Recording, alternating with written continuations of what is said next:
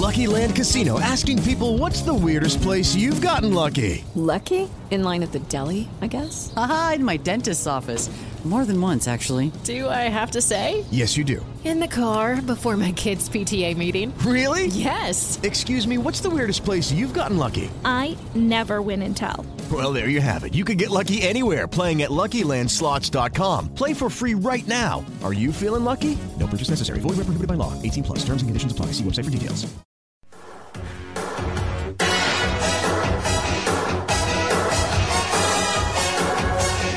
This is the main event.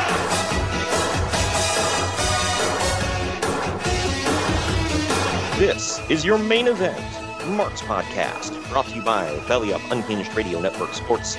I am your first host, lifelong wrestling fan, former radio guy, and cat dad. I am Troy, and with me as always, he is the main event collector and figure hunting warrior. He's the WCW watcher of classic wrestling, and the Arn Anderson to my Steve Austin. It's Greg. What's up, Greg? Much I can do with that. Did Arn Anderson have any... I know he had a bunch of cool lines that he said, but I can't think of any like right off the top of my head that was like something he would frequently say. No, Yeah, he's very basic on the mic. Yeah, it was like he was a great talker, but he didn't have that like punctuation that everybody remembers. You know, maybe that's why Ric Flair gets remembered. Plus, the whole 16 titles and whatever. I think even J.J. Dillon was better than him, honestly. Wow, I can't remember any. Oh, I'm getting hell. I know. I can't remember any J.J. Dillon promos off the top of my head. And I heard that Ole was really good on the mic, but I don't know. I haven't seen enough of Ole's stuff. I mean, between all the N-words and whatever, I'm sure he was fine. But oh, good Lord. Okay, and now I'm getting hell. But anyway, him and Dick Murdoch are good friends, huh? Wow. Yeah. Well, we're just shoveling it home today, dude. two people that are on this show today, man. That we're going to talk about are well-known big R's, we'll say. Well, I mean, Ole Anderson, I think, is alleged that he's racist. I don't know. Whatever. Dick Murdoch on the show? Jim Herd? No, this was.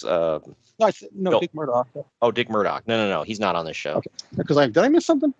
No, Mr. Bill Watts is on the show. Oh. So, yeah. So we'll have to talk about him That's a little another bit. alleged. Yeah. That's one of them old, Oklahoma boys that, we'll just say has some old Southern views of things. But we'll get into some of that. Anyway, we're going back to 1992 today. I kind of pulled this show out because I'm like, whatever. Let's cover a WCW show from this era. I don't know about you. Were you big into WCW in '92 or watching it at all? I'm not gonna say big, but I watched all the pay-per-views at my dad's friend's house. And I know you said you were always a little stinger. So. Oh yeah. If there was one guy, that was the one. Right. Yeah, I don't know. I feel like as a kid, I wouldn't have cared about them.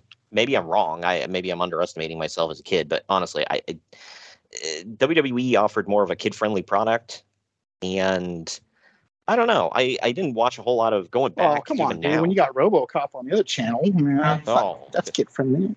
Oh yeah, I completely forgot. Now in the archives, by the way, we reviewed that god-awful show. Even though what's forgotten is that was a very hard R movie. Yeah, right. I know. It's like, is this supposed to appeal to kids? Because adults aren't going to like this, and kids aren't watching that movie, man. So, I don't know. But, yeah, so Capital Punishment, go back and check that out in the archives if you dare. Or don't. I don't blame you. Right. I won't hold you to it. I feel like just download it. You gotta listen. Let's get us a number. Yeah, well, I'll go listen to it. I mean, we had fun with it, and we mocked it mercilessly, so there's that. But everybody that watches the show can see it's kind of a time capsule event where it's like, man, this is the state of where the WCW was at this time. Very much in a weird spot. And there was some stuff going on the other channel for the WWF that we'll get into as well that was decently big. I mean, nothing like earth-shattering, but a couple of big things that would turn out in the future. But real quick, We're going to pause right quick to let you know that the Main Event Marks is sponsored by Swift Lifestyles. Their clean energy drinks and focus enhancers, great tasting vitamins, and big brain nootropics that are made and shipped from the USA. Go to swiftlifestyles.com and use our special promo code Main Event Marks. That is all one word to get 15% off your order. It's Main Event Marks, all one word for 15% off your order. Now that we're done with all of that, let's get into our first break. And on the other side, we're going to dive into the news and notes from the summer of 1992. Follow the Main Event Marks at facebook.com/Main Event Marks Pod, on Twitter at Main Event _Marks, and on Instagram at Main Event _Marks and at Main Event Collector. Get ready to rumble in your new Main Event Marks merchandise. We've got t-shirts, hoodies, masks, hats, stickers, pins, and much more on our Redbubble store. That's maineventmarks.redbubble.com. You can also pick up some awesome clothing items with the latest updated show graphics on our Bonfire store. That's bonfire.com/store/Main Event Marks. Support your favorite retro wrestling podcast and pick up some cool swag on our Bonfire and Redbubble stores. That's maineventmarks.redbubble.com and bonfire.com/store/Main Event Marks. Lucky Land Casino, asking people, what's the weirdest place you've gotten lucky? Lucky? In line at the deli, I guess? Aha, in my dentist's office. More than once, actually. Do I have to say? Yes, you do. In the car before my kids' PTA meeting. Really? Yes. Excuse me, what's the weirdest place you've gotten lucky? I never win and tell. Well, there you have it. You can get lucky anywhere, playing at LuckyLandSlots.com. Play for free right now. Are you feeling lucky? No purchase necessary. Void where prohibited by law. 18+. Terms and conditions apply. See website for details.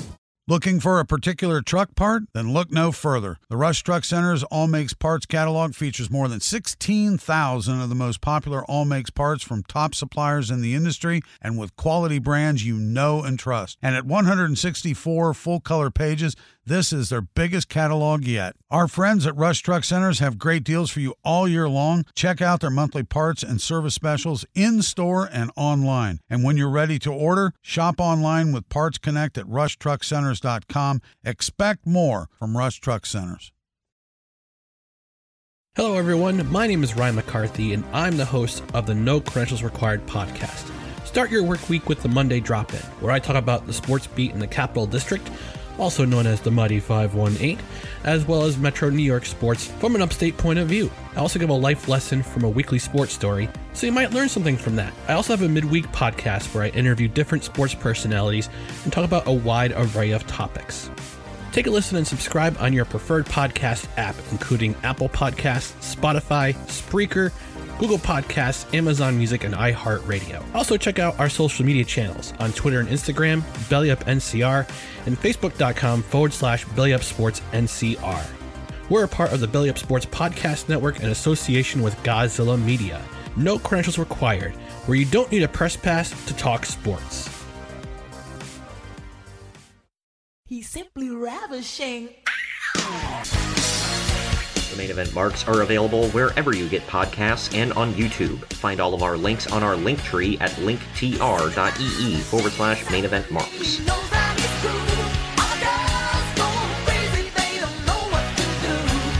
And we're back. Just to let you know, the Main Event Marks is sponsored by Shocked Energy. Shocked Energy is a healthier alternative to traditional energy drinks. It gives the energy that gamers need while in a long session without skimping on their health. Their products come in a powder form to mix into your water. You can either choose the green apple or watermelon boxes. If you want to try both, you can get the sample kit, use our link in the podcast description, or simply go to shockedenergy.com. At checkout, use our promo code MAINEVENT, that's all one word, to save 10% off your order. That's promo code MAINEVENT to save 10% at checkout. News and notes time. Despite attempts to keep it quiet before the show, it was discovered that Lex Luger suffered serious injuries in a motorcycle accident. Luger had bought the bike and got hit and run by a car, resulting in a crushed elbow. He's in the hospital until June 15th and was unable to attend the World Bodybuilding Federation show. Man, that elbow injury would go on to be pretty infamous for him. It became a whole shtick. Yeah, right. He started doing the running forearm and everything else. I like how they're like, well, because he had a titanium plate in his forearm, and I like how that became like, they're like, well, that's a weapon that he can't take off. So, wasn't it in the WWF they made him put on an elbow pad to cover it up? I think Cornette did, yes. When he was facing Yokozuna. Yeah, that was funny. It was good storytelling. Wow. I think it was good storytelling. It added an extra layer to it. Like, hey, the babyface has an unfair advantage inside of his body. So, yeah, I could see that. But I'm sure it wasn't very fun for old Mr. Luger. Speaking of the WBF show, Uncle Dave Meltzer couldn't report on it because the cable company canceled his cable company canceled the showing due to no one ordering it. The show is already on. Do you know who his company was? He doesn't say here. He's in your neck of the woods ish, so I don't know how if it's kind of similar from down there to where you are, but I guess so. They were going to show it, but then they didn't. So that's that means. Hashtag plans changed. Now a shirt on our Bonfire store, by the way. Go check that out. But the show is already an incredible bomb, doing a buy rate of less than 0.05. And possibly the lowest in the history of pay-per-view. The Body Star World Bodybuilding Federation. Right? Yeah. I forgot all about this. I can't believe they put this on pay-per-view. Oh, I remember them pimping the hell out of it on WBTV. So I remember too. Like they tried.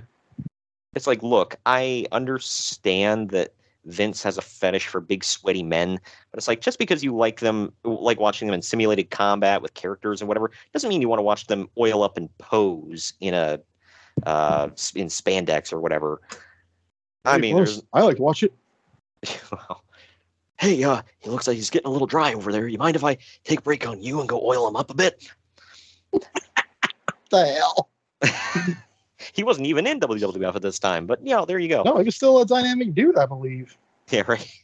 Hey, boss, I flew in from Japan so I can oil you up. Who the hell are you? I'm Johnny Ace. I'm Animal's brother. But anyway, who the hell is Animal? Yeah. Cowabunga, dude. Good God. Move on. The Body Stars did a 0.04 rating, which is roughly the same thing that a test pattern gets. God. The Body Stars show, serious company. Yeah, right. The Body Stars show is already being revamped into a spotlight on Cameo Nur. Apparently, she's the female co-host, and will now focus on wearing bathing suits and trying to sell the show as a fitness lifestyle show. Oh, well then. That makes it more interesting. I have no idea who this woman is. I think I heard a lot of their people went on to be in the American Gladiators. Is that true? You know what? I didn't do enough research on the WBF to know. It wouldn't shock me, though. I mean, I think it's plausible. So, right. I mean, might even be likely. But yeah, right. Like I said, I have no idea who the hell Cameo Nur is. I think I'm pronouncing her name correctly. I don't know, but she doesn't even have a Wikipedia page. DJ. Yeah. Her first name is Cameo. It was like, so does that mean she can only be on the camera for a certain amount of time before it's no, it means you pay her like $50 and she sends a video, like personalized video or something. That's what it means. Okay. That makes sense. But yeah. So doing a quick Google search, Google image search on her, it looks like she's just a fitness model or whatever. So there you go. Because if there's one thing that crosses over, it's fans of wrestling and bodybuilding.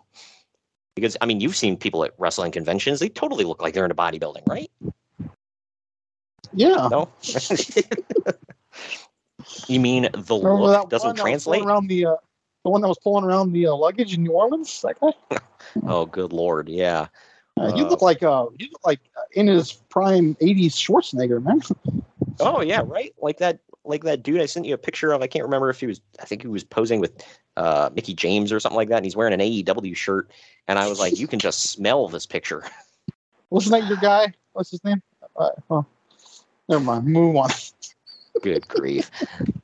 Anyway, keeping on with this, Vince McMahon is said to still be 100% behind the whole bodybuilding concept.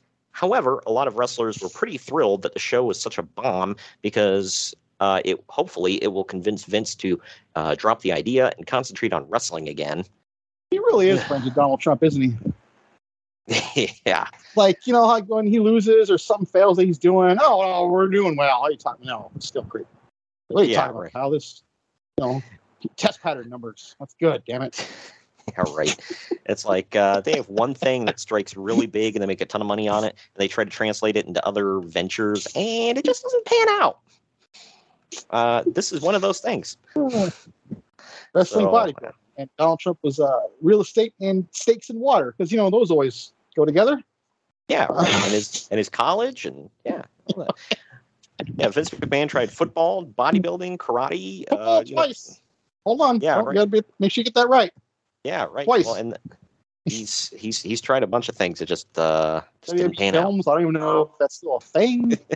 I think it technically is. They just haven't done anything in forever that I know of. Maybe or unless they just gave the rights to somebody else and they throw their name. I don't know. Whatever.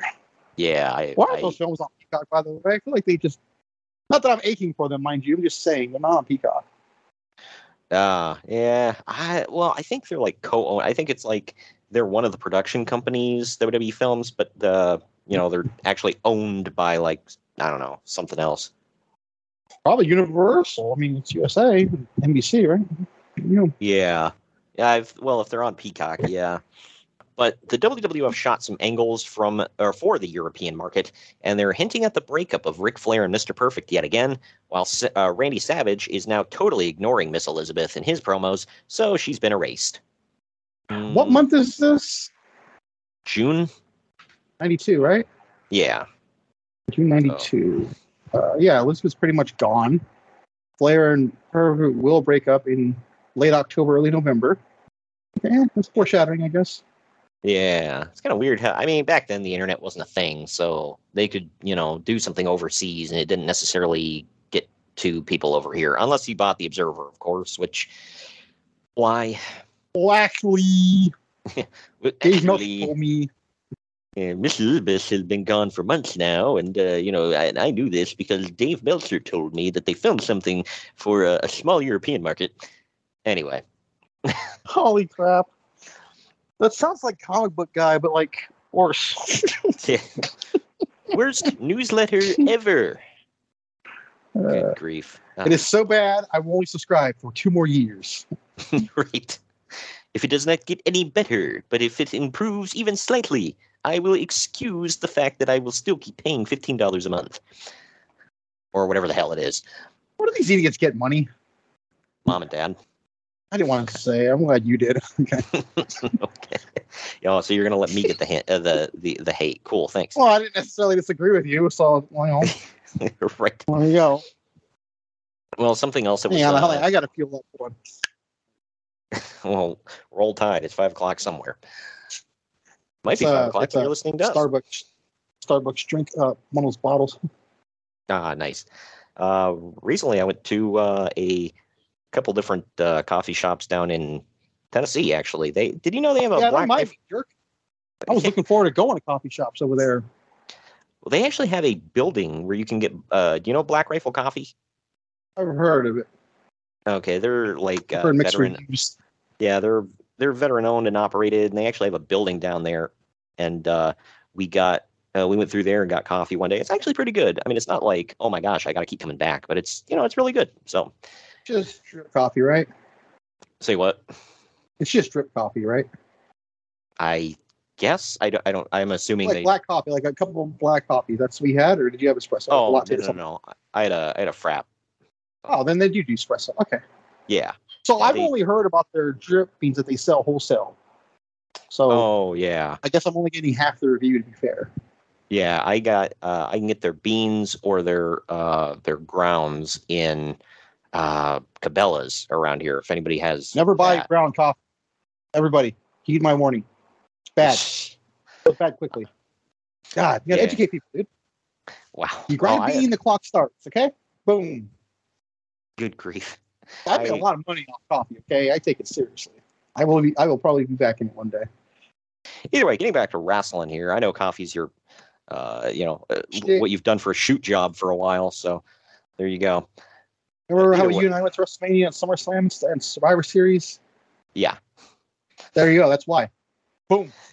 Yep. But either way, something else that is going away now.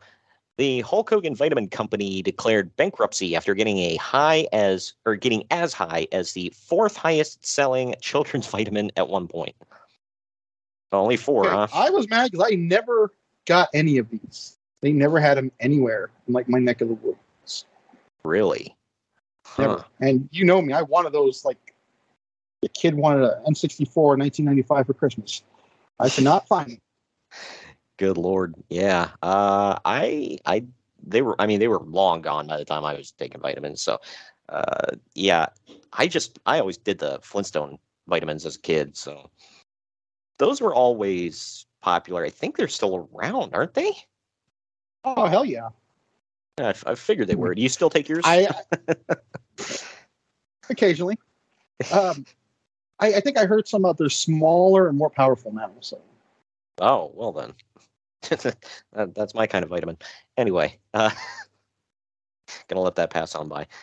Either way, sadly, the last set of WWF tapings were in Canada, so the Mountie was unable to grace those shows with his presence. That's probably because he's legally not able to use the gimmick up there. What the hell? It's the beginning of the song. Wasn't it something like they found it offensive or something like that, and they were painting Mounties look bad because he was the heel? Something like that? Yeah-ish, but I think there was an actual law where... Because they said he's not legally able to use it up there. So I'm guessing it's like they consider it impersonating an officer, even though, it's a effing wrestling gimmick. So I don't know. I think, if I'm correct, I think the Quebecers changed their theme to "We're not the Mounties." Right. Pretty sure. Yeah. So it's funny though that it's like, you and I talk about, you can razz on Canadians all you want, nobody gives a crap. But this one is like they're so freaking sensitive. It's like, how dare you impersonate a Mountie, eh? We're the few, the proud, the mounted police. If the real argument was like, because they're impersonating him as a bat because he has the shock stick and all that, and right? Maybe I can see that. It's the wrestling. I'm still saying no, but at least that makes more sense than he's not real Mountie. Yeah, my thing is like, okay, so they're more sensitive than we are because we had a dude portraying an evil cop for like ever. Like he had G.I. Joe portraying a Iraq sympathizer. Right. Well, and at one point, Sergeant Slaughter was a heel for most of for a big part of his run too, when he was still. He was always American. Though. Yeah. Well, even then, it was like he was the because I'm thinking of his feud with Pat Patterson. I think he was the heel. So the heel. Yeah, he was. Yeah. So and he was like the pro-America guy. It's like, so we can get over that, but then you're like, this is too far, eh? Like, okay. Anyway, coming into the WWF are the new Samoans, Samu and Kokina, who will be feuding with the LOD. Who the hell was That's Kokina? Going to change a little. Kokina's Yokozuna. That's going to change a little bit. Right. Yeah, right.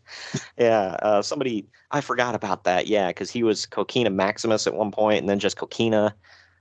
Yeah, and the whole thing with Yokozuna coming along, Bruce Pritchard admitted it. He was like, Vince was basically like, well, we have too damn many Samoans. What else can we do with you? You have like 2. Yeah. Well, I think he's talking. Yeah, I'm like, so what's the proper percentage of Samoans? Well, I bet you his head's spinning right now as you speak. Yeah, right. He's like, wait a minute, we got 4 of them? 5, 6? God dang it, pal. They hold all the gold. Yeah, right. Yeah. No, Will Usyk getting ready to hold the North American title. So, yeah, he's He's little. Usyk's probably bigger than his brothers, by the way, but he is the little one. I think Vince has some like Samoan fetish or whatever because he's always really liked the Samoans. Like, it's only until Samoans and buff white dudes. You know that? Yeah, right.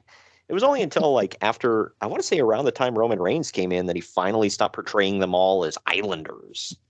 It's like, yeah, they can have like, they're from the States. Like, well, yeah, it's true. But then the Usos did have the war dance, which I thought was pretty cool. That one I took as like they were paying tribute to their heritage. But totally. But I mean, like, it was an island thing. Right. So maybe it wasn't completely, but it was in the vein. Right. Because you look at people like, I mean, even Samoa Joe said when the reason he turned down a contract for them years ago was they basically wanted to make him Umaga. And he said, nah. I mean, he kind of does it in TNA when he paints his face. I know. That one, I was like, so you got mad because they wanted to put fake tattoos on you and have you act like a savage. And then you start carrying around this gigantic, like, cartoonish knife. And, and painting freaking symbols on your face. I guess he hated that. But by the way, I didn't hate that. It's just kind of ironic how it's like, what's the word? Hypocritical.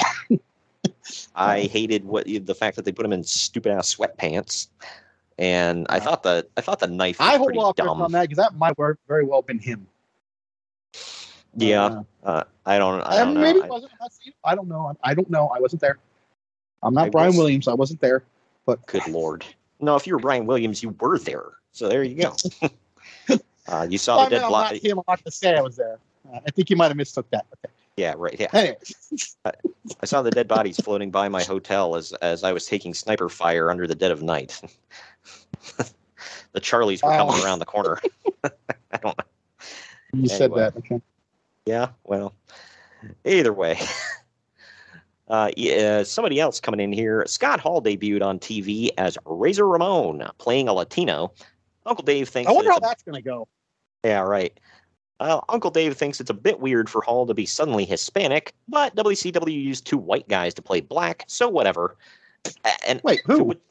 That's who I was wondering. I was like, who? Maybe is he talking about PN News? I was going to say maybe PN News. I don't know if he was half black. Okay, what does he mean by that? Like, because he's rapping and he must be part black? Yeah, and I'm like, and second of all, who's the other guy? Because I'm like, PN News was the only one that came to mind.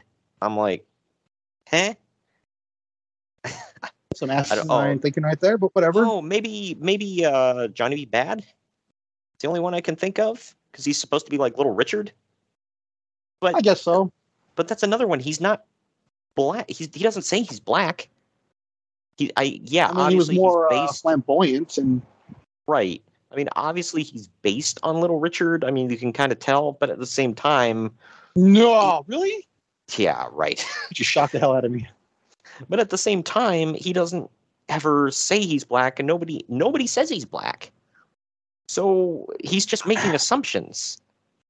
I don't think until I was like 15 years old, I didn't know what race he was. I mean, it didn't matter. But like, it just racially ambiguous. You look at him like, to quote Steve Byrne, where they play detective with your face. Like, what's going on? Well, to be honest, I still don't know what race he is. I'm going to say Italian, Italian, because you think he's from New York, right? Is he? I guess we'll go cliche.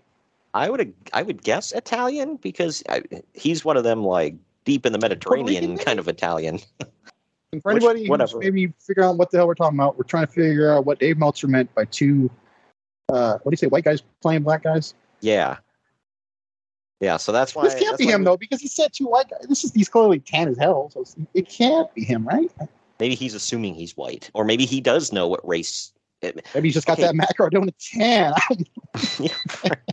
He puts Matt Cardona to shame, man. He makes it look like he needs to hit the gym. Like, good Lord. Johnny B. Bad, dude, was like... I'm like, dude, is that natural?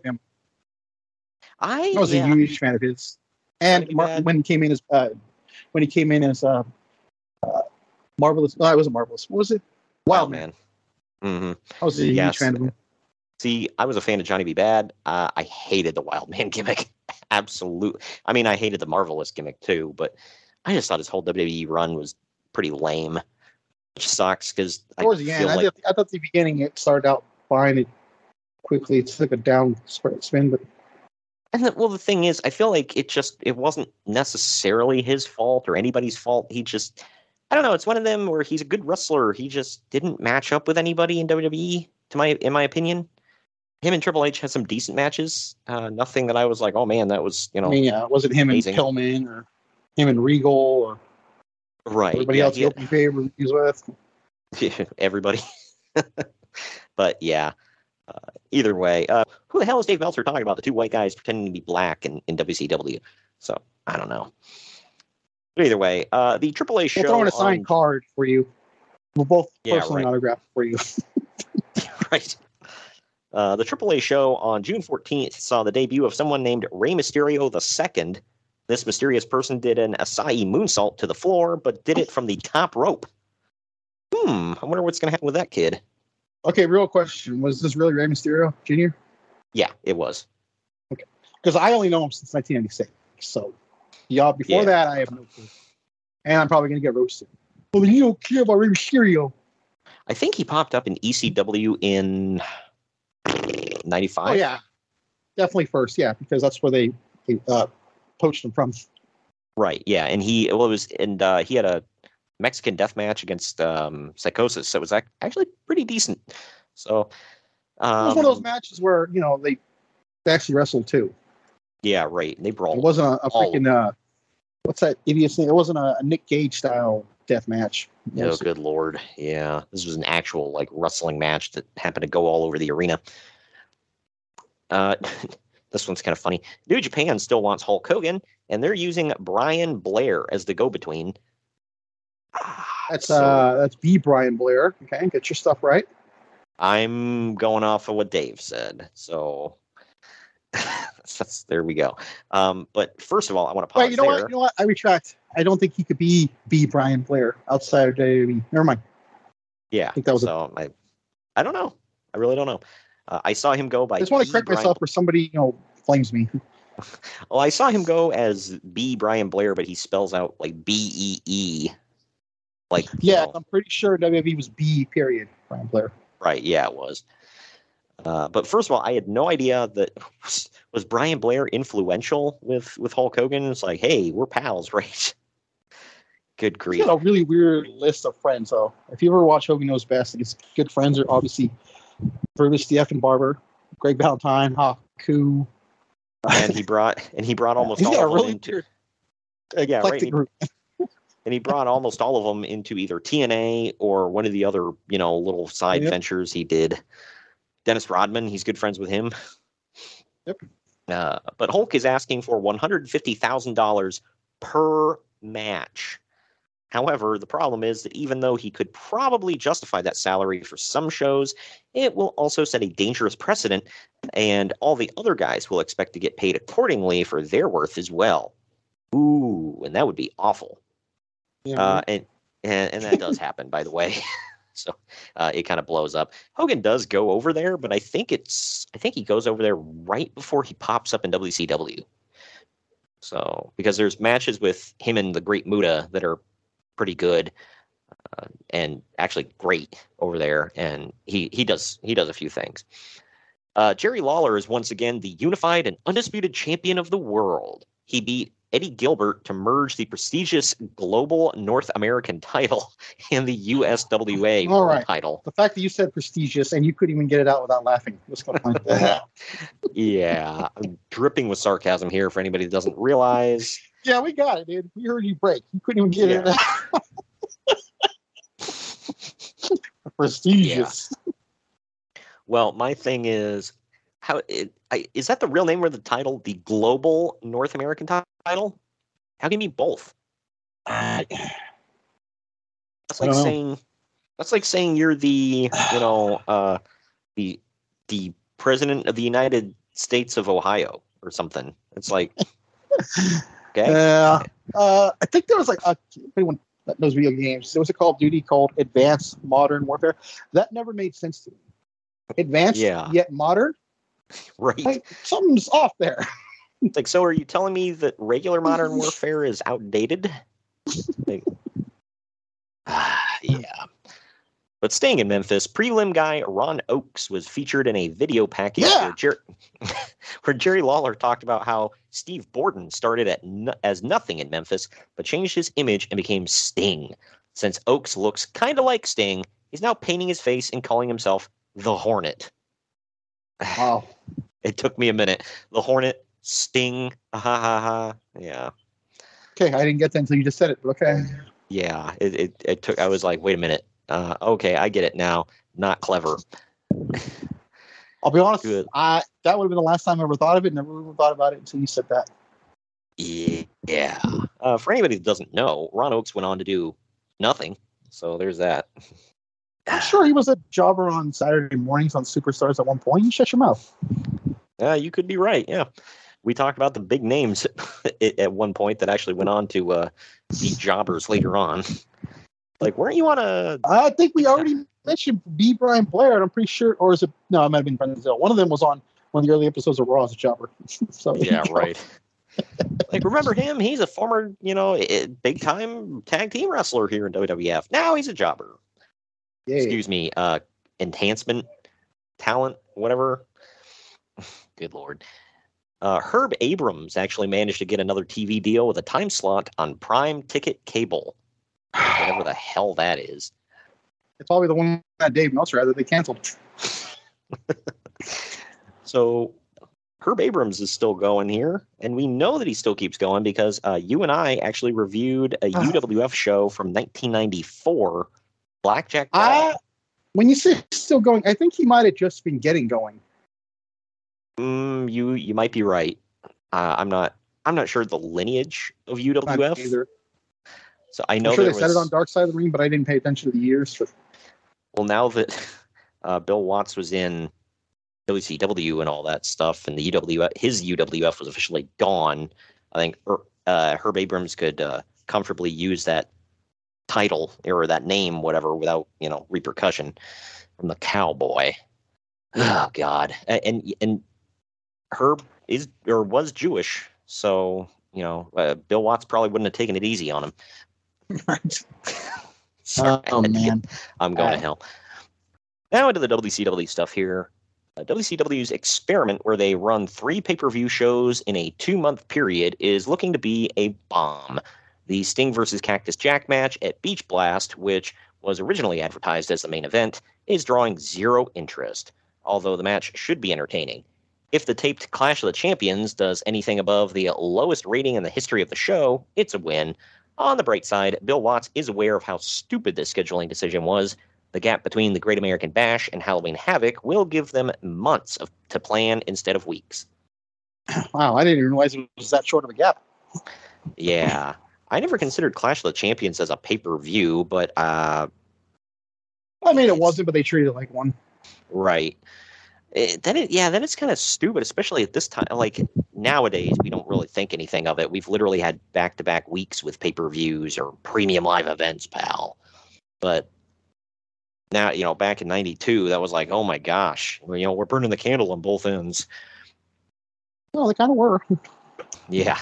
But Great American Bash took place in July, and then Halloween Havoc wasn't until October, so they had plenty of time there. The first episode of Bill Watts' version of WCW Saturday Night aired. It was nostalgic to have Watts on commentary and such. However, Bill spent most of the whole show making references to stuff from years in the past and concentrating on the history of Atlanta and all things Atlanta. Unfortunately, the show was broadcast everywhere in North America. Yeah. Now, what can go wrong there? Yeah. That's like... Look, I don't mind. I think it's kind of cool, it's like from an incentive to bring fans in, like to buy tickets and whatever. The AEW plays to their local crowd, but at the same time, it gets a little old sometimes. Like, I don't know if you feel that same in Chicago. Yeah, well, every time they go to Pittsburgh, they bring out the this. I think the last time they were there, they actually brought out Steelers players. They have. Oh, I'm sure you're not biased in this at all. Yeah, well, it's not even just them. I'll get to the other places, but they bring out the Steelers. They got the yellow and gold everywhere, and the whole night is about Pittsburgh. Like, not trying to defend them, but that seems to be a Pittsburgh thing. I don't get it. I don't think it's just them, but Well, accentuating a little bit on TV, yeah, probably. But they do that crap all the time. Yeah, and then when they go every single time they go to Long Island, they make a huge deal out of it, and MJF's hometown and Long Island. Well, and, now again, they don't. He does. They play it up. I mean, I have Matt Cardone used to do that crap. Yeah. Mick Foley well, didn't. I don't All know. the magical Long Islanders. And then even when they came here to Cincinnati, they built up it's like, oh, John Moxley has to be in the main event because he's from Cincinnati. And then on Rampage, oh, well, Brian Pillman has to be in the main event because he's from Cincinnati. And it's like, yeah. Like, okay, I mean, the John Moxley thing you could excuse because he's a main eventer there, whatever. But the Brian Pillman thing was like, what? Like, is he I like from him, there or is his dad from there? Hold on now. We don't even know. No, you know what I mean? Because they were living here when he was born. I mean, okay, wow. So, and he's a legit. I mean, because Dustin is from Texas and Cody's and us from Atlanta. So, so I mean, like, right. There's reason to be skeptical. Yeah. And, well, I don't know if they actually lived in Cincinnati proper. They lived in, around Cincinnati because you remember that one episode of, well, now in the archives, the episode of Raw where Austin invades his home. Yeah. That was, they said in suburban Cincinnati, and he actually was living in Kentucky. That's close enough. Yeah, it is. But it was just kind of funny. But yeah, so, and Brian's a legit Bengals fan and all that. So either way. I bet he was happy. WCW went ahead and published all of the results of the tag team title tournament in the new WCW magazine, which hits the stands before the next show airs. So that's the one where Dr. Death and Jimmy Jam won the titles? What I'm not sure about. But I do know it says, so WCW decided to swerve their own magazine division and will be changing up finishes for the show for the 15 people who actually read that magazine. Good Lord. Ah, man. I get so tired of that. Like, they've done that with shows and movies where it's like, they're like, oh, well, it leaked on the internet. Now we've got to change the ending. It's like, no. It's fine. That ending is fine. Who cares? We'll still like it. Like, you don't have to swerve us, bro. Where it's like, well, everybody just assumes we're going that way. It's like, yes, that's called good storytelling. If we, like... Yeah, you imagine that would have ruined Endgame if they did something like that? Yeah, like... So we all knew they were coming back. Come on. So... But everybody assumes that Thanos is going to die at the end of Endgame. So, we've got to have him live. He's got to go into the next phase. Like, well, spoiler, he dies at the beginning and the end. Yeah. See, that's where it's so they did subvert expectations. How about that? Good grief. Spoilers, by the way, and if you haven't seen that, what the hell's wrong with you? But...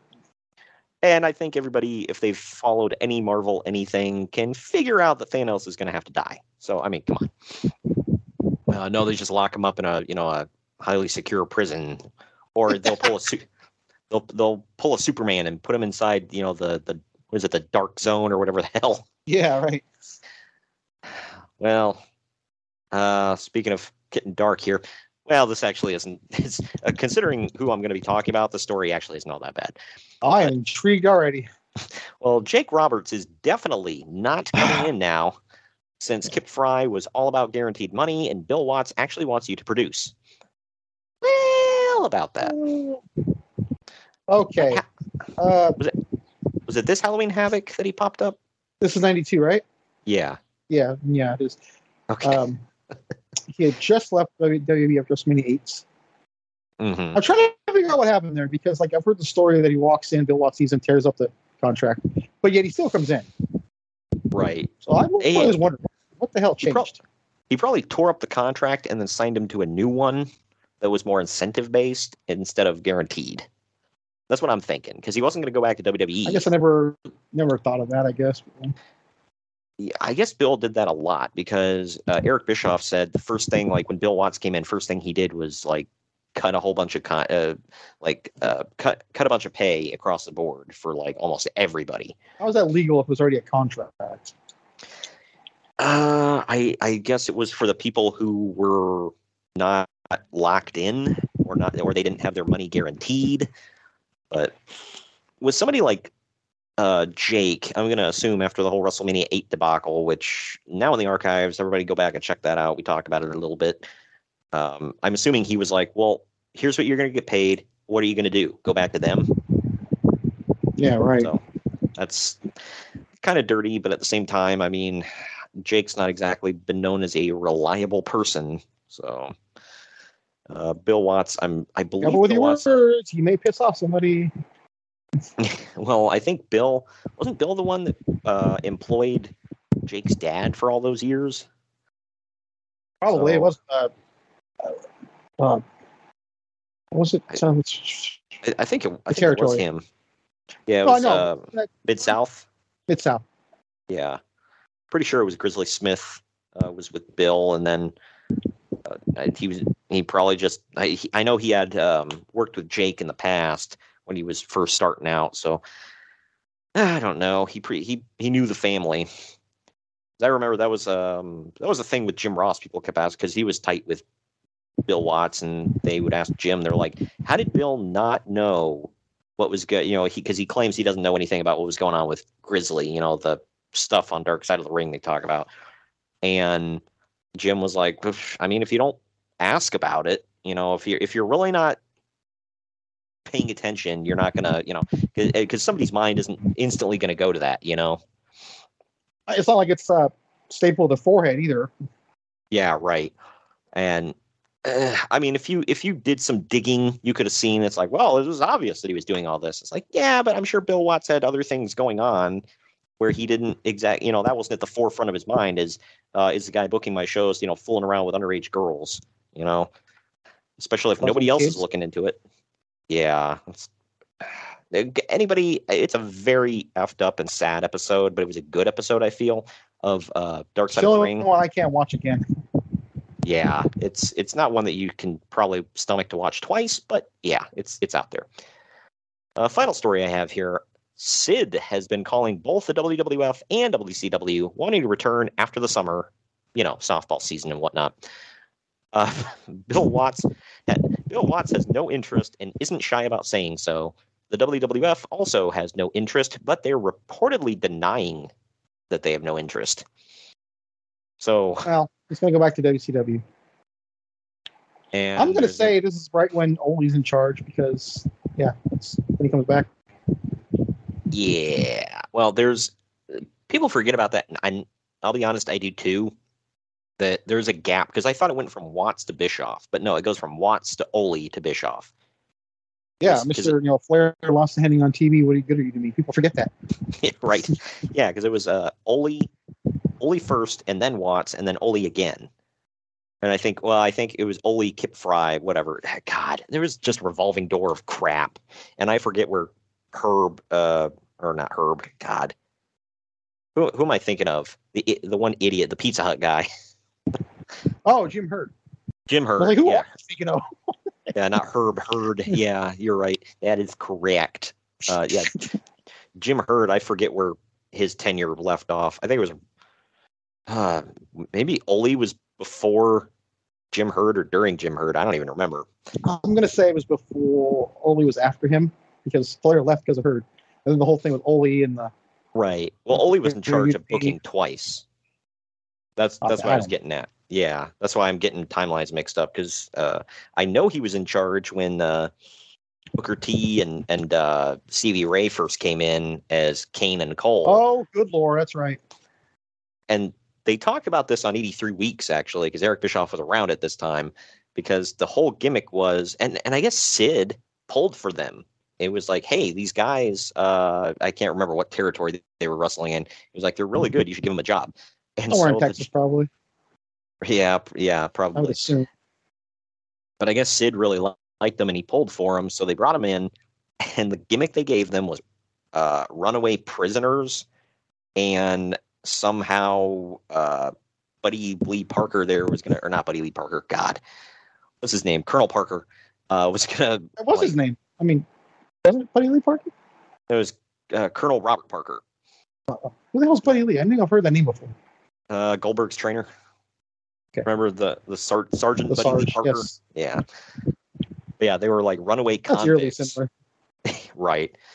Yeah, they And were convicts, but how will that come off on TV? Yeah, they had chains around their necks, being led to the ring by a Colonel Sanders lookalike. Just say how it is. Just two black men dragged to the or coming to the ring with a Southern white boy. Yep. And they didn't think about what the image this would portray on TV. Oh God, I know. And even Michael Had Hayes. he been a cop, it might have been a little bit. I mean, still no, but like even if he dressed up like a, maybe around their necks. Yeah, that too. And like, I remember it didn't make TV, but there is footage of it because WWE showed it on one of the Legends roundtables. And even Michael Hayes, who's been accused of, being doing a racism or two in his time, even he said that him and the other guys in the back looked at each other and went, "Holy smoking dope." God. Or he's perfectly within his mind. I don't know. Yeah, right. But anyway, that's it for the news and notes. We're going to take our next break. When we come back, we're diving into Beach Blast 1992. Right after this.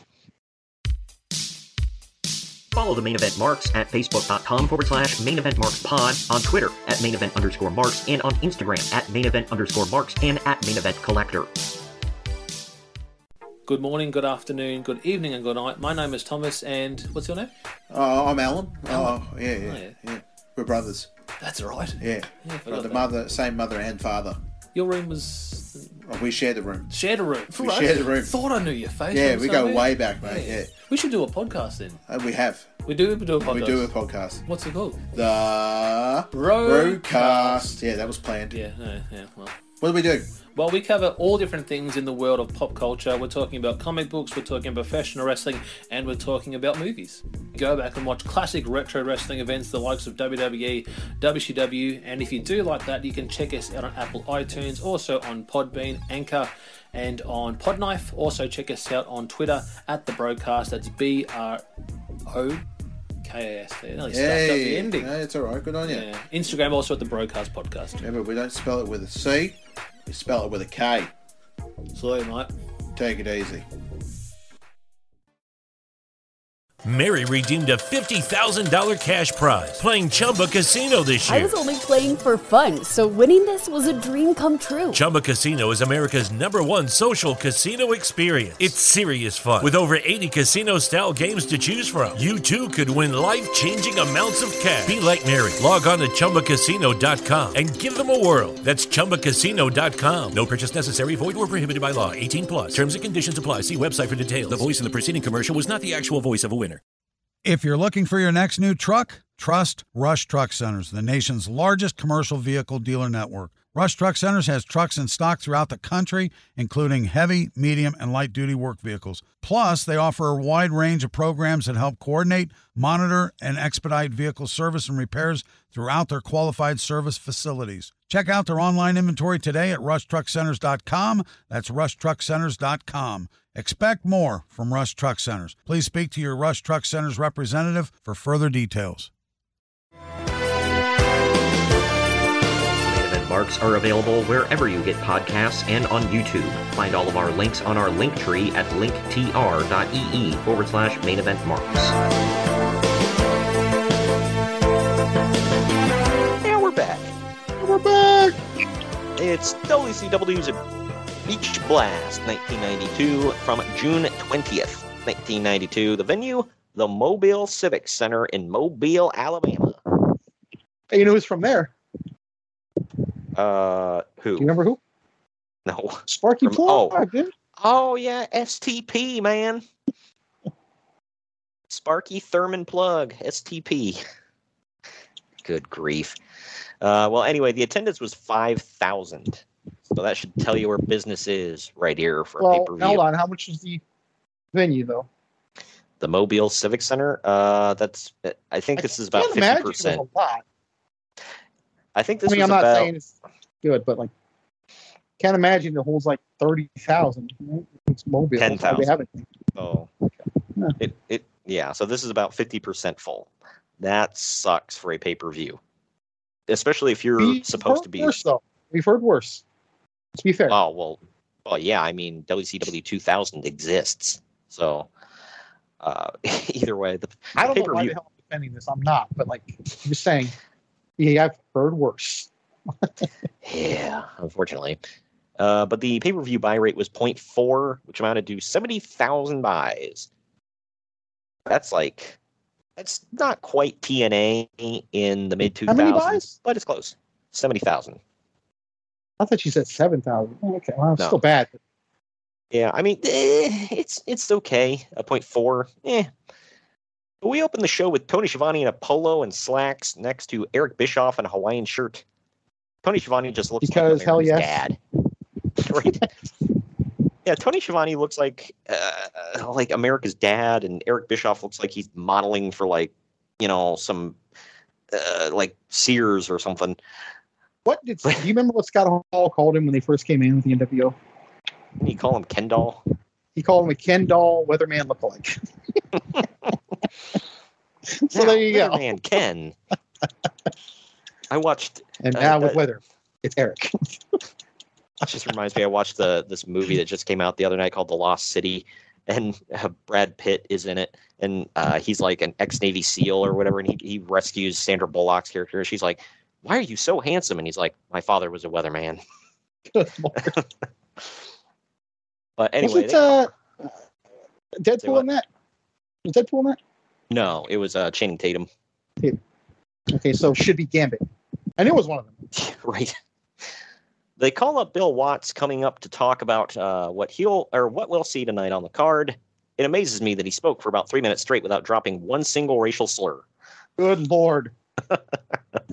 I had to get another one in. Sorry. But we now go to Jim Ross standing Okay, at real quick ringside. before you go on, I forget. Did he say let's hook him up? I forget. He should say That all wouldn't the time. surprise me, Let's hook him though. up. Wow. But we now go to Jim Ross standing at ringside wearing a Hawaiian shirt. Good God. Still wouldn't be the worst outfit he would wear with a night gear. Nope. Good Lord. Jesse Ventura is introduced on the You stage. wait till April, man. You just wait. Right. Good Lord. Then he's going to be That's my praying first for a Hawaiian thought. shirt. Yeah, right. But Jesse Ventura is introduced on the stage, which looks like a beach, and he's in a beach chair surrounded by beautiful bikini-clad women. He comes to the ring to help Jim Ross continue their 5-minute pre-show hype. What a way to, really introduce a pay-per-view, man, and open it up then, with 5 minutes of talking. Well, this is what UFC does, to be fair. It's annoying. Like, good Lord, just punch somebody in the face. But our first match here is Flying Brian Pillman defending the WCW light heavyweight title. Yes, light heavyweight title against Scotty Flamingo. Hell 17.5 minutes. For anybody that doesn't know, but you know what? I'm not going to give it. I'm not going to spoil it. Just Google Scotty Flamingo and tell me what you find. This is another guy, by the way, within a year and a half, give or take. It'll be completely different. Isn't he Johnny Polo at that point? Yes. He does come back to WCW as Scotty Flamingo. Maybe not completely different.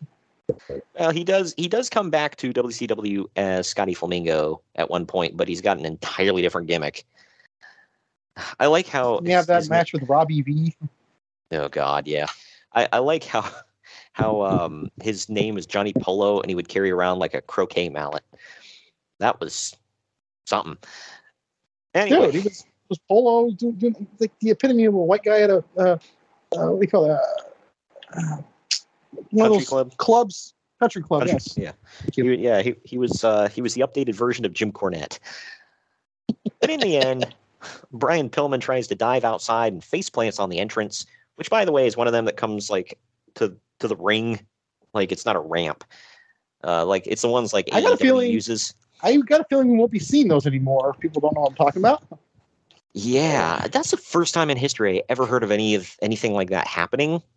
Nobody knows what I'm talking about. Bryan Danielson got his leg caught between the ramp and the ring for like 10 minutes while they tried to get him out.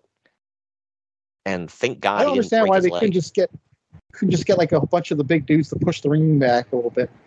Yeah, that's why I'm like, I know the ring is incredibly heavy, but if you have to bring out half the roster, freaking do it. Like, good Lord. I don't get it. But I don't know, maybe there was something to it. Maybe it was caught on something. I don't know. But either way, Brian faceplants on that entrance. On his way back into the ring, Scotty dives off the middle rope with a knee to the back of the head for the win. Uncle Dave gave it 2 3/4 of a star. I just gave it 2.5 for average. What say you? I gave it 3. I thought it was a really good opener. It was pretty good. I feel like, I don't know, it was kind of weird seeing Scotty Flamingo as a light heavyweight, but whatever. Well, to be fair, it's not like Raven was exactly tipping the scales at heavyweight, though. So that's true. Well, until his later years, but yeah. Well, I'm not touching that yet. I didn't go there. But everybody packs on some pounds in the older age, all right? So, except for Bully Ray, he went the opposite, but whatever. I think he's skinnier now than he's freaking ever been. Oh, God, yeah. It's amazing. Last time I saw him, I'm like, holy crap, dude, do you, like, just eat nothing but pure protein now? It was in New York, dude. His diet's pizza, you know that, so... Yeah, right. Yeah, well, and it's funny that it's like his whole career, he was like, you know, the big fat pasty white guy named Bubba, and now he's like actually in shape and skinny and everything. Like, what the? I mean, good for you. I'm sure you'll live a lot longer now, but good Lord. Either way, next up we bring out the aforementioned Johnny B. Bad to judge a bikini contest between Medusa and Missy Hyatt. The winner will be declared the first woman of WCW. Johnny explains that the contestants will come out 3 times. The first time they'll be in an evening gown. The second time they'll be in swimsuits. The third time they'll be in bikinis. Okay. Missy Hyatt comes out first in a white evening gown, and the Medusa comes out basically in a wedding dress with a veil covering her face and carrying flowers. Yeah. I didn't get that one. It's not an evening gown. I thought I did. I thought the flowers were going to be loaded with something. Right. But nope. I mean... By the way, was this her gimmick that she didn't want to do this or what? Because like the whole time she just seemed like, I don't want to be here. Yeah. I mean, I think that was really her. Yeah. She hated the not the wrestling company, but the whole TNA thing. She hated it. Yeah, I get it. And then she made it part of her shtick later on. So I don't know. Did she or did Russo? Yeah, combo, I guess. Yeah, because, well, she wasn't going back to WWE. So, but after this, we send it to Tony Schiavone and Eric Bischoff. Tony says that earlier in the day, Ron Simmons was gifted the key to the city of Tallahassee, Florida. I did like this. Because go Seminoles. Yeah, right. I did like during this, Jesse Ventura was like, what does the key to the city buy you? Or he's like, hey, does it open the bank for you? He's like, if it opened the bank, I'd love the key to the city. And then I think I'm almost certain he's had the key to the city to Minneapolis at time. So yeah, right. Well, somebody or Jim Ross had asked him. He was like, "Well, did you get the key to the city when you were the mayor of Brooklyn Park?" And he's like, "Yeah, it unlocked the men's washroom for me." What a barrier city. Yeah, right. But now we get the tailor-made man of Terry Taylor versus Ron Simmons. This one went 7. Okay, my first note on here is, did we mention him last week? Taylor or Simmons? Taylor. I feel like we mention him every week. Why is this a thing?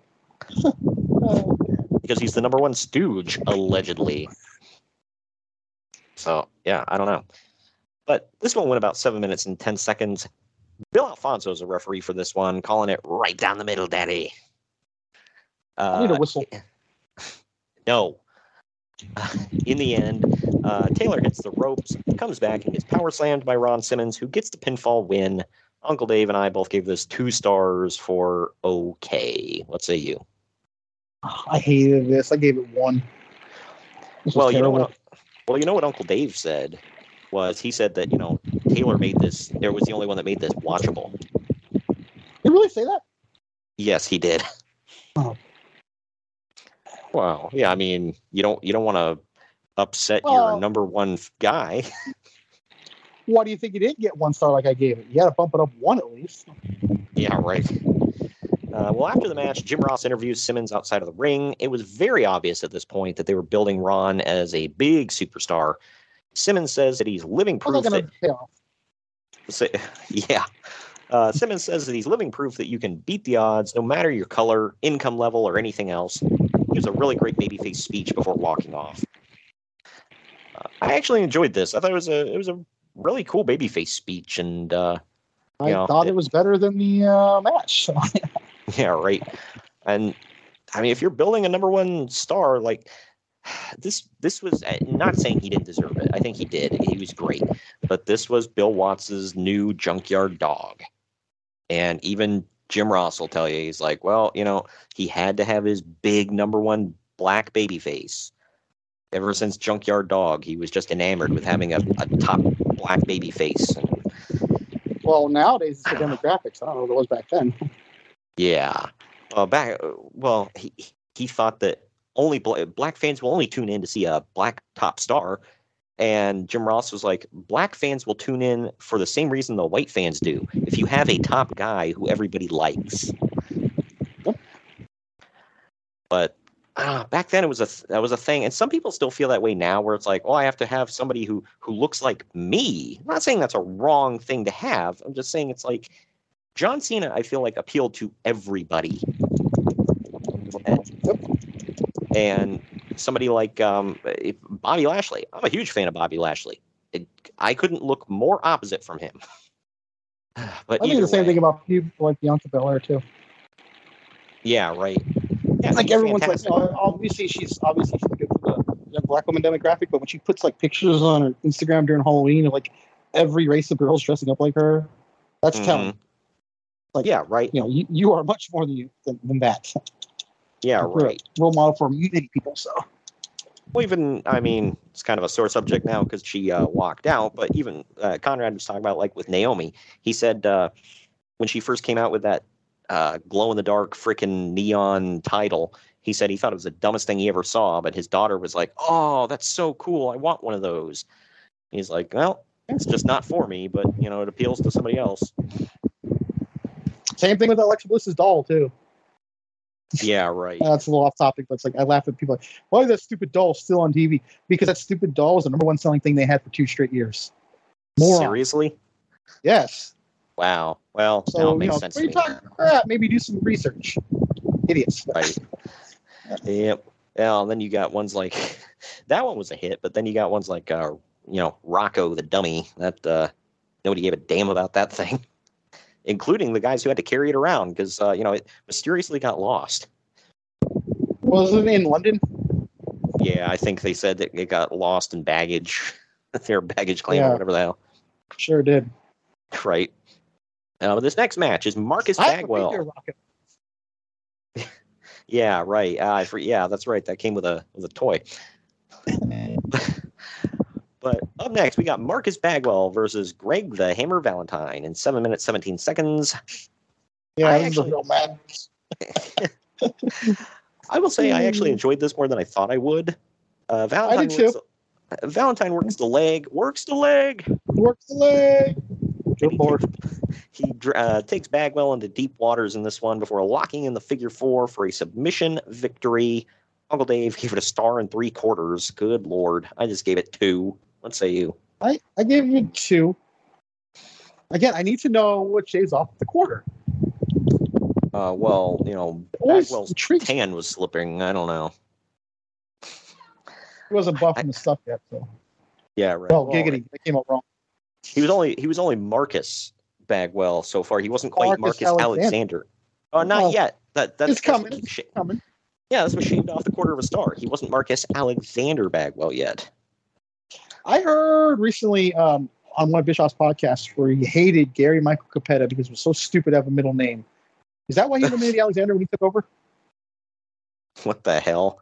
He hated Gary Michael Capetta. He's like, he's so damn pretentious. He had to have his middle name. Apparently, that was a thing with him. Like, it wasn't WCW done. Michael Capetta or Gary Capetta had to have his middle name in there. Bischoff said anyone who does that is so damn pretentious. And I'm like, well, what about MJF? I'm like, well, he is pretentious to be fair. So, that's different.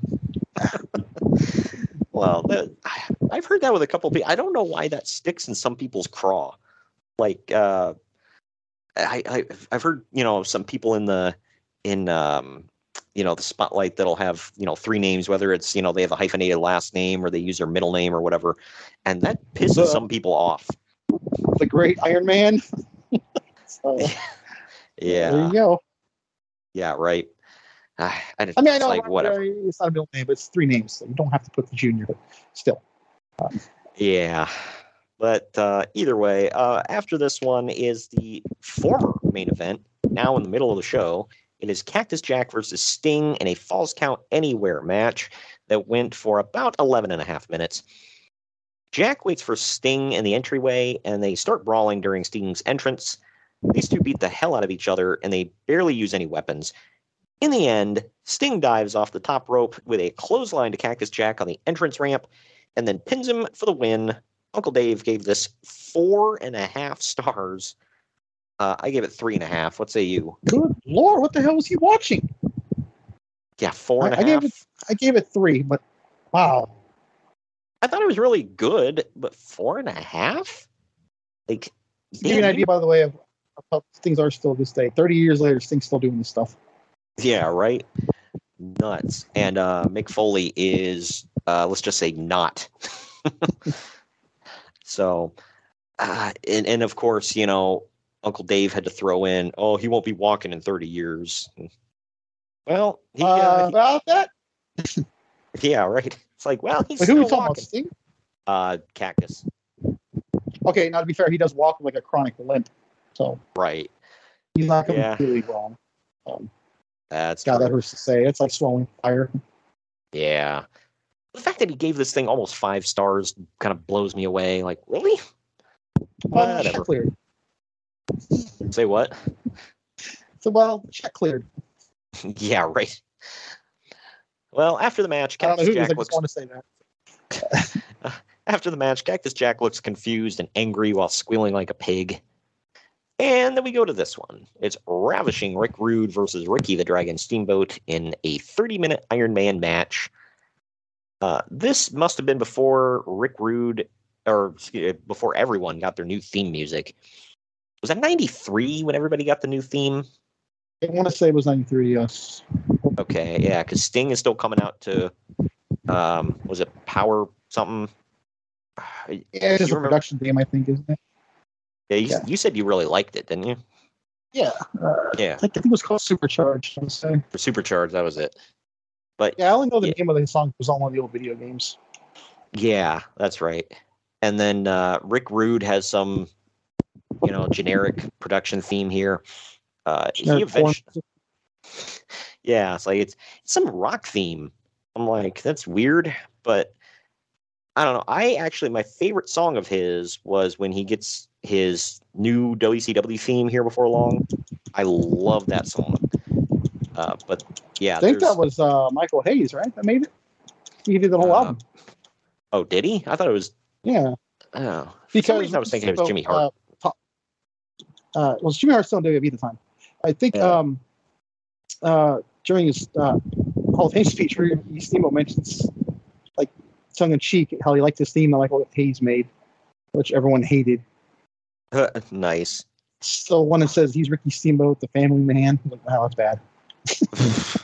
Yeah, some of them were pretty cool. Some of them sucked. Like Ron Simmons got a pretty decent one. The best. Yeah, Sting and Steiner, Rick Rude, I loved his.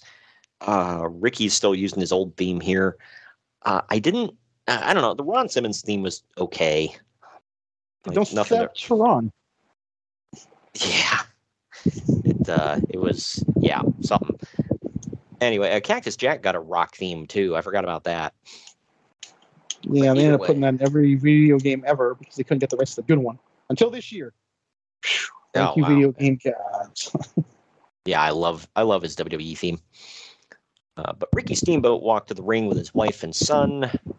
You've got to love the timely references on commentary, by the way, because Jesse Ventura mentions Dan Quayle, to which Jim Ross says, well, Steamboat can at least spell potato. That's who Clinton beat, right? Yeah, it was. Yeah, well, Dan Quayle was George Bush, the first George Bush's VP. Oh, okay. For people that don't get that, he was like co-hosting he was like judging a spelling bee in Idaho, and a kid spelled potato correctly, and Dan Quayle said, no, it's Potato, and they were like, no, it's not. Wow. Yeah, that's the VP, everybody. But and he never ran for president. He never did, no, or not that I know of. If he did, he never won the primary. Okay. But Ross then says that Rick Rude is about as popular to the crowd as Ice-T would be at a policeman's ball. Wow. Good grief. I know. This is the height of the NWA, right? Not the wrestling company. Yeah, I think so. Yeah. Or well, that's Ice Cube, isn't it? Or which I forget who's who. No, Ice-T was. You're right. I think you're right. It was Ice Cube in that. Yeah, but Ice-T did have a song out called Cop Killer, so there's that. And now he plays a cop on TV, so there's that. For 20 years, by the way. So it wasn't like a little cameo started as cameo, and it became a huge thing. Yeah. Good grief. Right. Well, the first fall comes when Steamboat is running into a rising knee to the face in the corner, leading to a pin. Rude gets another fall shortly after that with a rude awakening into a pin, because WCW had a stupid no top rope moves rule at the time, which will come into play later. Bill Watts did. Well, because Bill Watts did, WCW did. So there you go. Good grief. Anyway, Rude gets real quick. The rule did not apply to NWA guys, I believe. Right. So NWA matches could come off the top rope. But I think NWA was officially gone by this point, weren't they? Or if they were, I mean, yeah, probably. But I do remember that being a thing. NWA guys could use the top rope, but NWA guys can't, which was stupid as hell. Yeah. But I will give you some credit because you did mention, it's like the American League and the National League. The American League has a designated hitter, and National League has to use their pitcher, which obviously is no thing anymore. But that's how he equated it, which, got to give him credit for that. At least he had some reasoning for it, stupid as it may be. His two stupid rules: no top rope moves and no mats outside the ring. Because if you fall outside the ring, you definitely want to risk serious injury. Freaking idiot. Yeah. That's how it was in Mid-South, he said. Remember, that was his rule. Yeah. Because of the no top rope move rule at the time, Rude gets disqualified for hitting a flying knee drop off the top. He then gets a third fall off a small package pin, rather. To get his second fall, Ricky Steamboat reverses a tombstone pile driver into his own for a pinfall. Steamboat ties it up with a backslide pin. Rick Rude locks Steamboat in a sleeper hold for the final minutes until Steamboat kicks it off of the corner and pins Rude to go up 4-3. Rick Rude then flies around after that, slamming Steamboat over and over and repeatedly trying to pin him. Finally, the clock strikes 0 and Ricky Steamboat wins. Uncle Dave gave this 3.5 stars. I actually gave it 4. What say you? I gave it 4. This was fantastic. Yep, two great wrestlers, Rick and Rick. Again, why are Ricky Steamboat's best matches against either Randy's or Rick's? Ricky, Randy, Rick. There you go. Yep. I guess he did have a great match against Steve Austin, but, whatever. We'll get I don't think you guys remember that one. Yeah, right. But either way, that wraps that one up. We now get the continuation of the bikini contest up next, as Medusa comes out in a black one-piece and Missy Hyatt wore a blue two-piece. And then we follow that up with this. The Dangerous Alliance of Steve Austin, Bobby Eaton, and Arn Anderson, with Paulie Dangerously taking on Nikita Koloff, Dustin Rhodes, and Barry Windham. It is a 6-man tag. Koloff out, man. You got yourself an all-star match here. Damn straight, man. Hey, Nikita Koloff was, the best guy in this entire match, man. What are you talking about? No, I spoke too soon. The best man in the entire match was the special guest referee, Ole Anderson. Did they explain why he was the ref here? Oh, but he was ref quite a few times and quite a few pay-per-views since there. Yeah, I don't get it. It's like, why are you? I forget which match it was, but maybe it was when Sting won the title. He was a referee. No, not when Sting won the world title. He was a referee for something, and ended up, turning on somebody mid-match. Yeah, I don't understand why. This is like when you and I discussed why are you putting Shawn Michaels in a match against with or he's the referee in a match with Triple H in it. Like, obviously he's going to be pulling for Triple H in the match. Like, come on. And this one, it's like, why is Ole Anderson in there when Arn Anderson is on one side of the ring? But, I mean, to his credit, he played it right down the middle, daddy, with this one. But still, this one went 15 and a half minutes. In the end, Barry Windham has a pin on Steve Austin when Arn Anderson comes off the top of the double axe handle onto Windham's back. This gets the team disqualified. Uncle Dave gave it 2 3/4 of a star until that horrible ending. I liked it. I gave it 3. What say you? I gave it 2 because of the horrible ending. Yeah, the ending, like, really. WCW. Honestly, I didn't think anything of it until the referee called for the bell. What did I miss? Was the time over? Yeah, I forgot. Yeah, we just seen the match prior, by the way, but Jim Ross had said something about it, and I was like, "Oh God!" Like, it's like this is happening. We go to Eric Bischoff standing by with Ricky Steamboat now, and Steamboat gives a shout out to his family. He says that tonight's match was the hardest wrestling match of his career. Was it, though? And that he proved that he's the Iron Man of WCW. He says he's coming for the U.S. title shot, and then Paulie dangerously walks up and interrupts him to tell him it's not a title shot, it's a title opportunity, pal. No, I'm kidding. But anyway. But he says that Steamboat used up all of his title shots, and he'll never get another one. Cactus Jack then trips Steamboat from behind and brawls with him all the way to the back. So there you go. And we get this. It's the final segment for the bikini contest, where Jesse Ventura and Johnny B. Bad are co-hosting it, I guess. Johnny's dressed like he's going to star in the sequel to Brokeback Mountain. Good Lord, I didn't say it. I'm sorry. He looks like a rhinestone cowboy, glitz and glamour. Like, I don't know. And he's wearing eyeshadow. I mean, come on. And it's even to guy liner. Yeah. It's even to the point where Jesse says, I'm not even sure. Do you even like girls? Yeah, I can't believe that flew on TV. But I didn't see anyone bat an eye when the Undertaker wore guy liner. Just saying. He wasn't wearing eyeshadow, Greg. This was sparkly makeup. I don't know. Look, well, that was part of the whole. That was part of the whole thing, though. That Johnny, Little Richard is kind of he's not even androgynous. Flamboyant, yes. Yeah. Well, Johnny said, because when he was asked, do you even like girls? Johnny says, why, yes, Jesse, you're just jealous.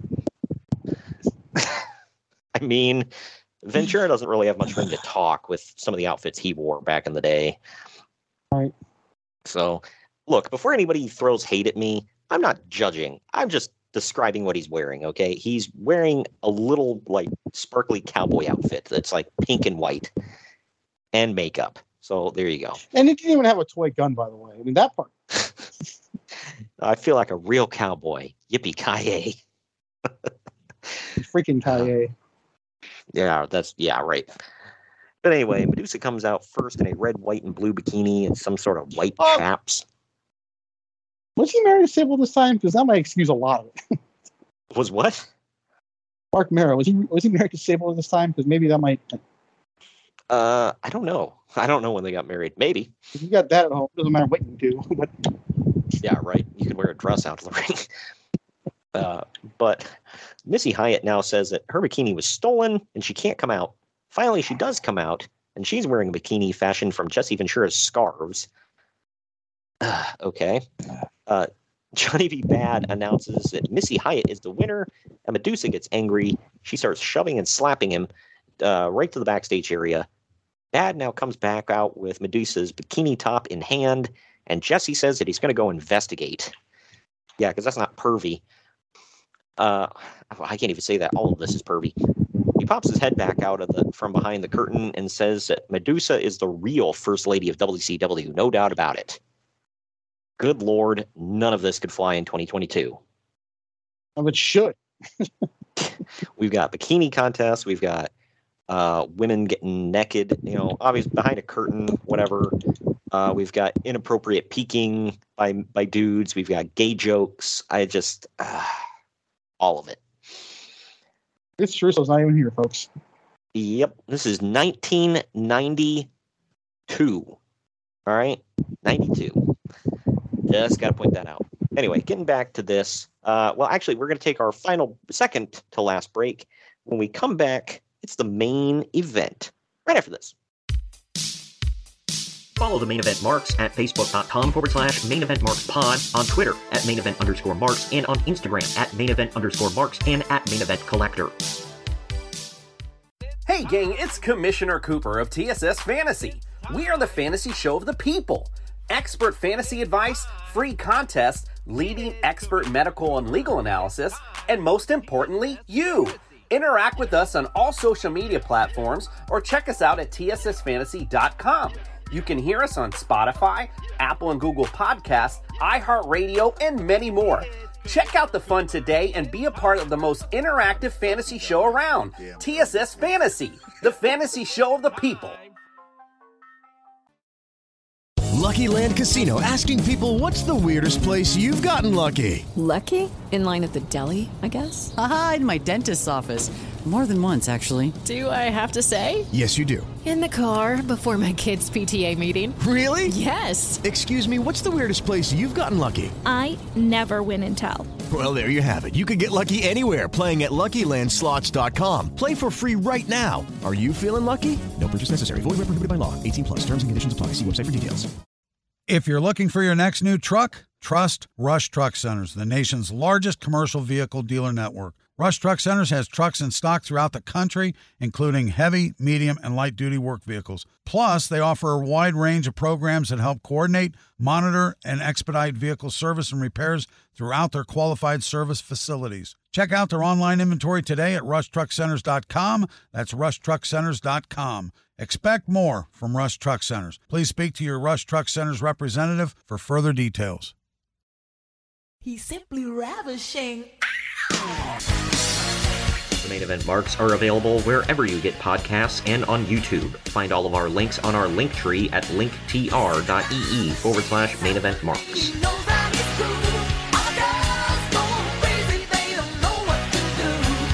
And we're back.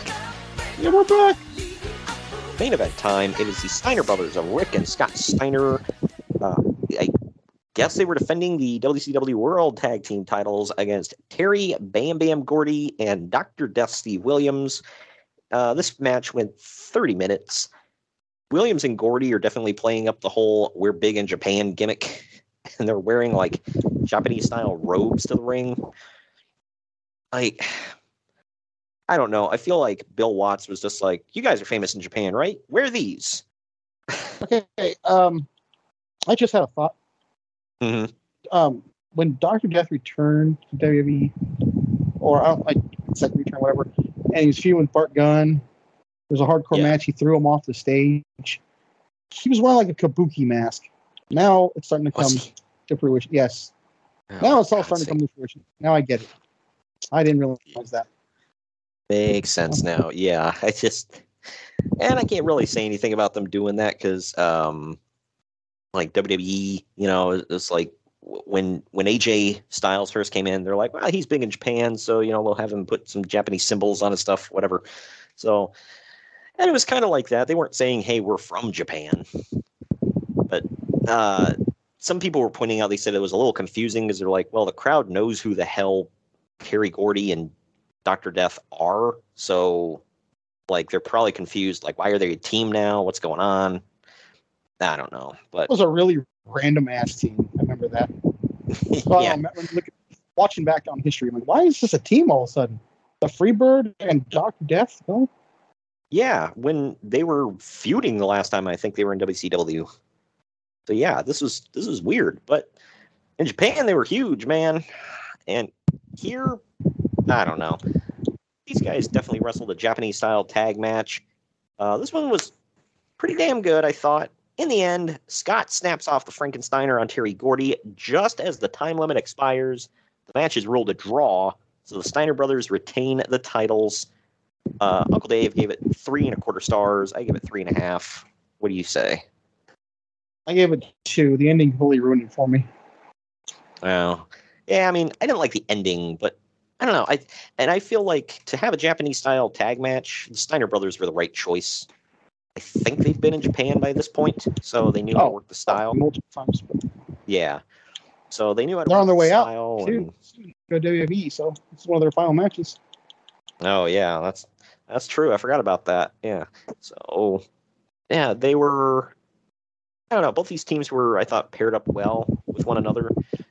But you just look at these finishes, man. Like you got a tie.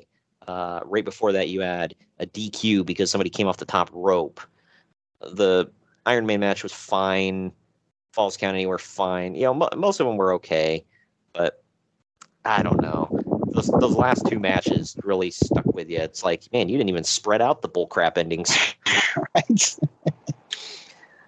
But WCW. Forget, there was a DQ within the Iron Man match too because of the top rope thing. So I know. Thank God that wasn't the ending. But WCW had the most boring pay-per-view endings of all time. So we go back to both broadcast teams of Schiavone, Bischoff, and Ross and Ventura to run down everything we've seen and tell us to tune in for the Great American Bash and all that crap. Then they light off all the pyro on the stage, you know, Cody Rhodes style. I was like, is Cody coming? Yeah, right.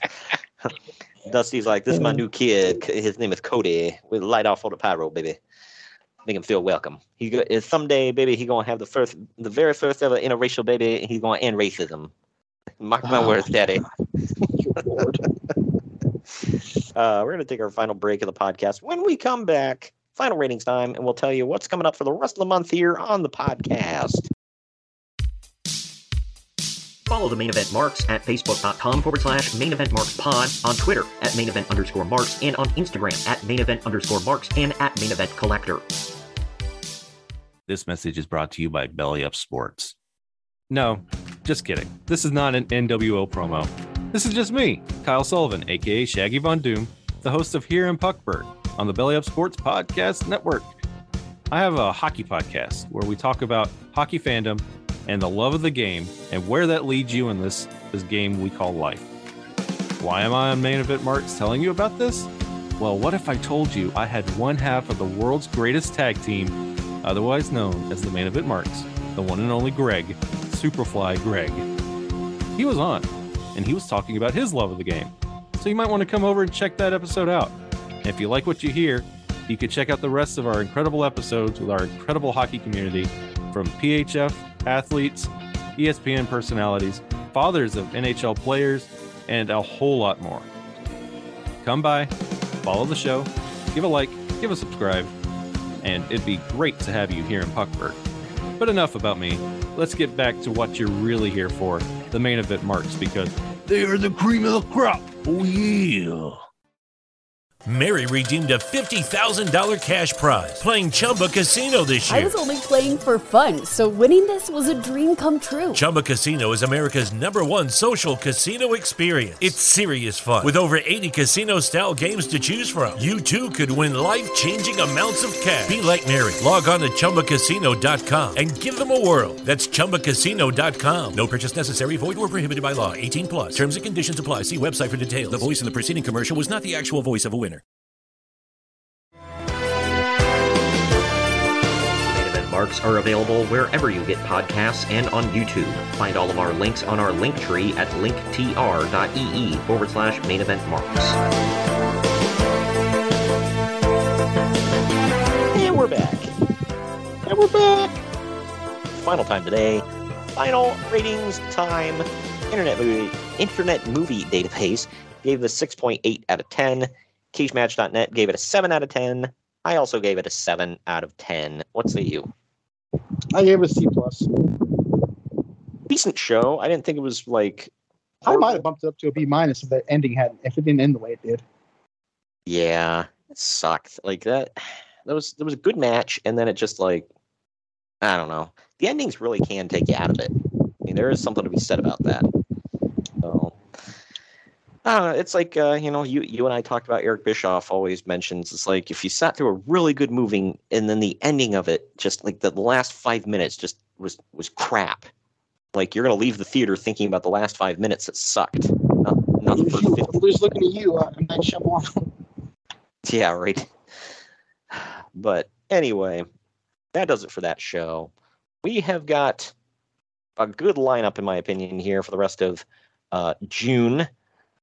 Next week, on June 15th, we've got our first Slammiversary of the month, our first of two. We're going back to 2007 TNA for TNA Slammiversary 2007 for its 15-year anniversary. And then June 22nd is actually our double main event week, going back to 97 in WCW to cover the 97 Great American Bash. And the bonus show that week is Clash of the Champions 2 Miami Mayhem. Yeah, that one I've never seen the second one, or the second Clash of the Champions, so this will be a first watch for me. I'm kind of looking forward to it. I usually like to see the old WCW stuff, so looking forward to it. And then closing out the month, it's TNA Slammiversary 2012 for its 10-year anniversary. We'll check that out. We'll talk about it. Going back to when Bob Roode was the champion. And it was a time I remember fondly in TNA. Some of it was really damn good. Some of it was kind of like, it's there. But we'll get into all of that in the coming weeks here on the podcast. Thank you for joining me today, Greg.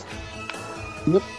And we will see you all next time. Next week, we'll bring you Slammiversary 2007. Mary redeemed a $50,000 cash prize playing Chumba Casino this year. I was only playing for fun, so winning this was a dream come true. Chumba Casino is America's #1 social casino experience. It's serious fun. With over 80 casino-style games to choose from, you too could win life-changing amounts of cash. Be like Mary. Log on to ChumbaCasino.com and give them a whirl. That's ChumbaCasino.com. No purchase necessary. Void or prohibited by law. 18+. Terms and conditions apply. See website for details. The voice in the preceding commercial was not the actual voice of a winner.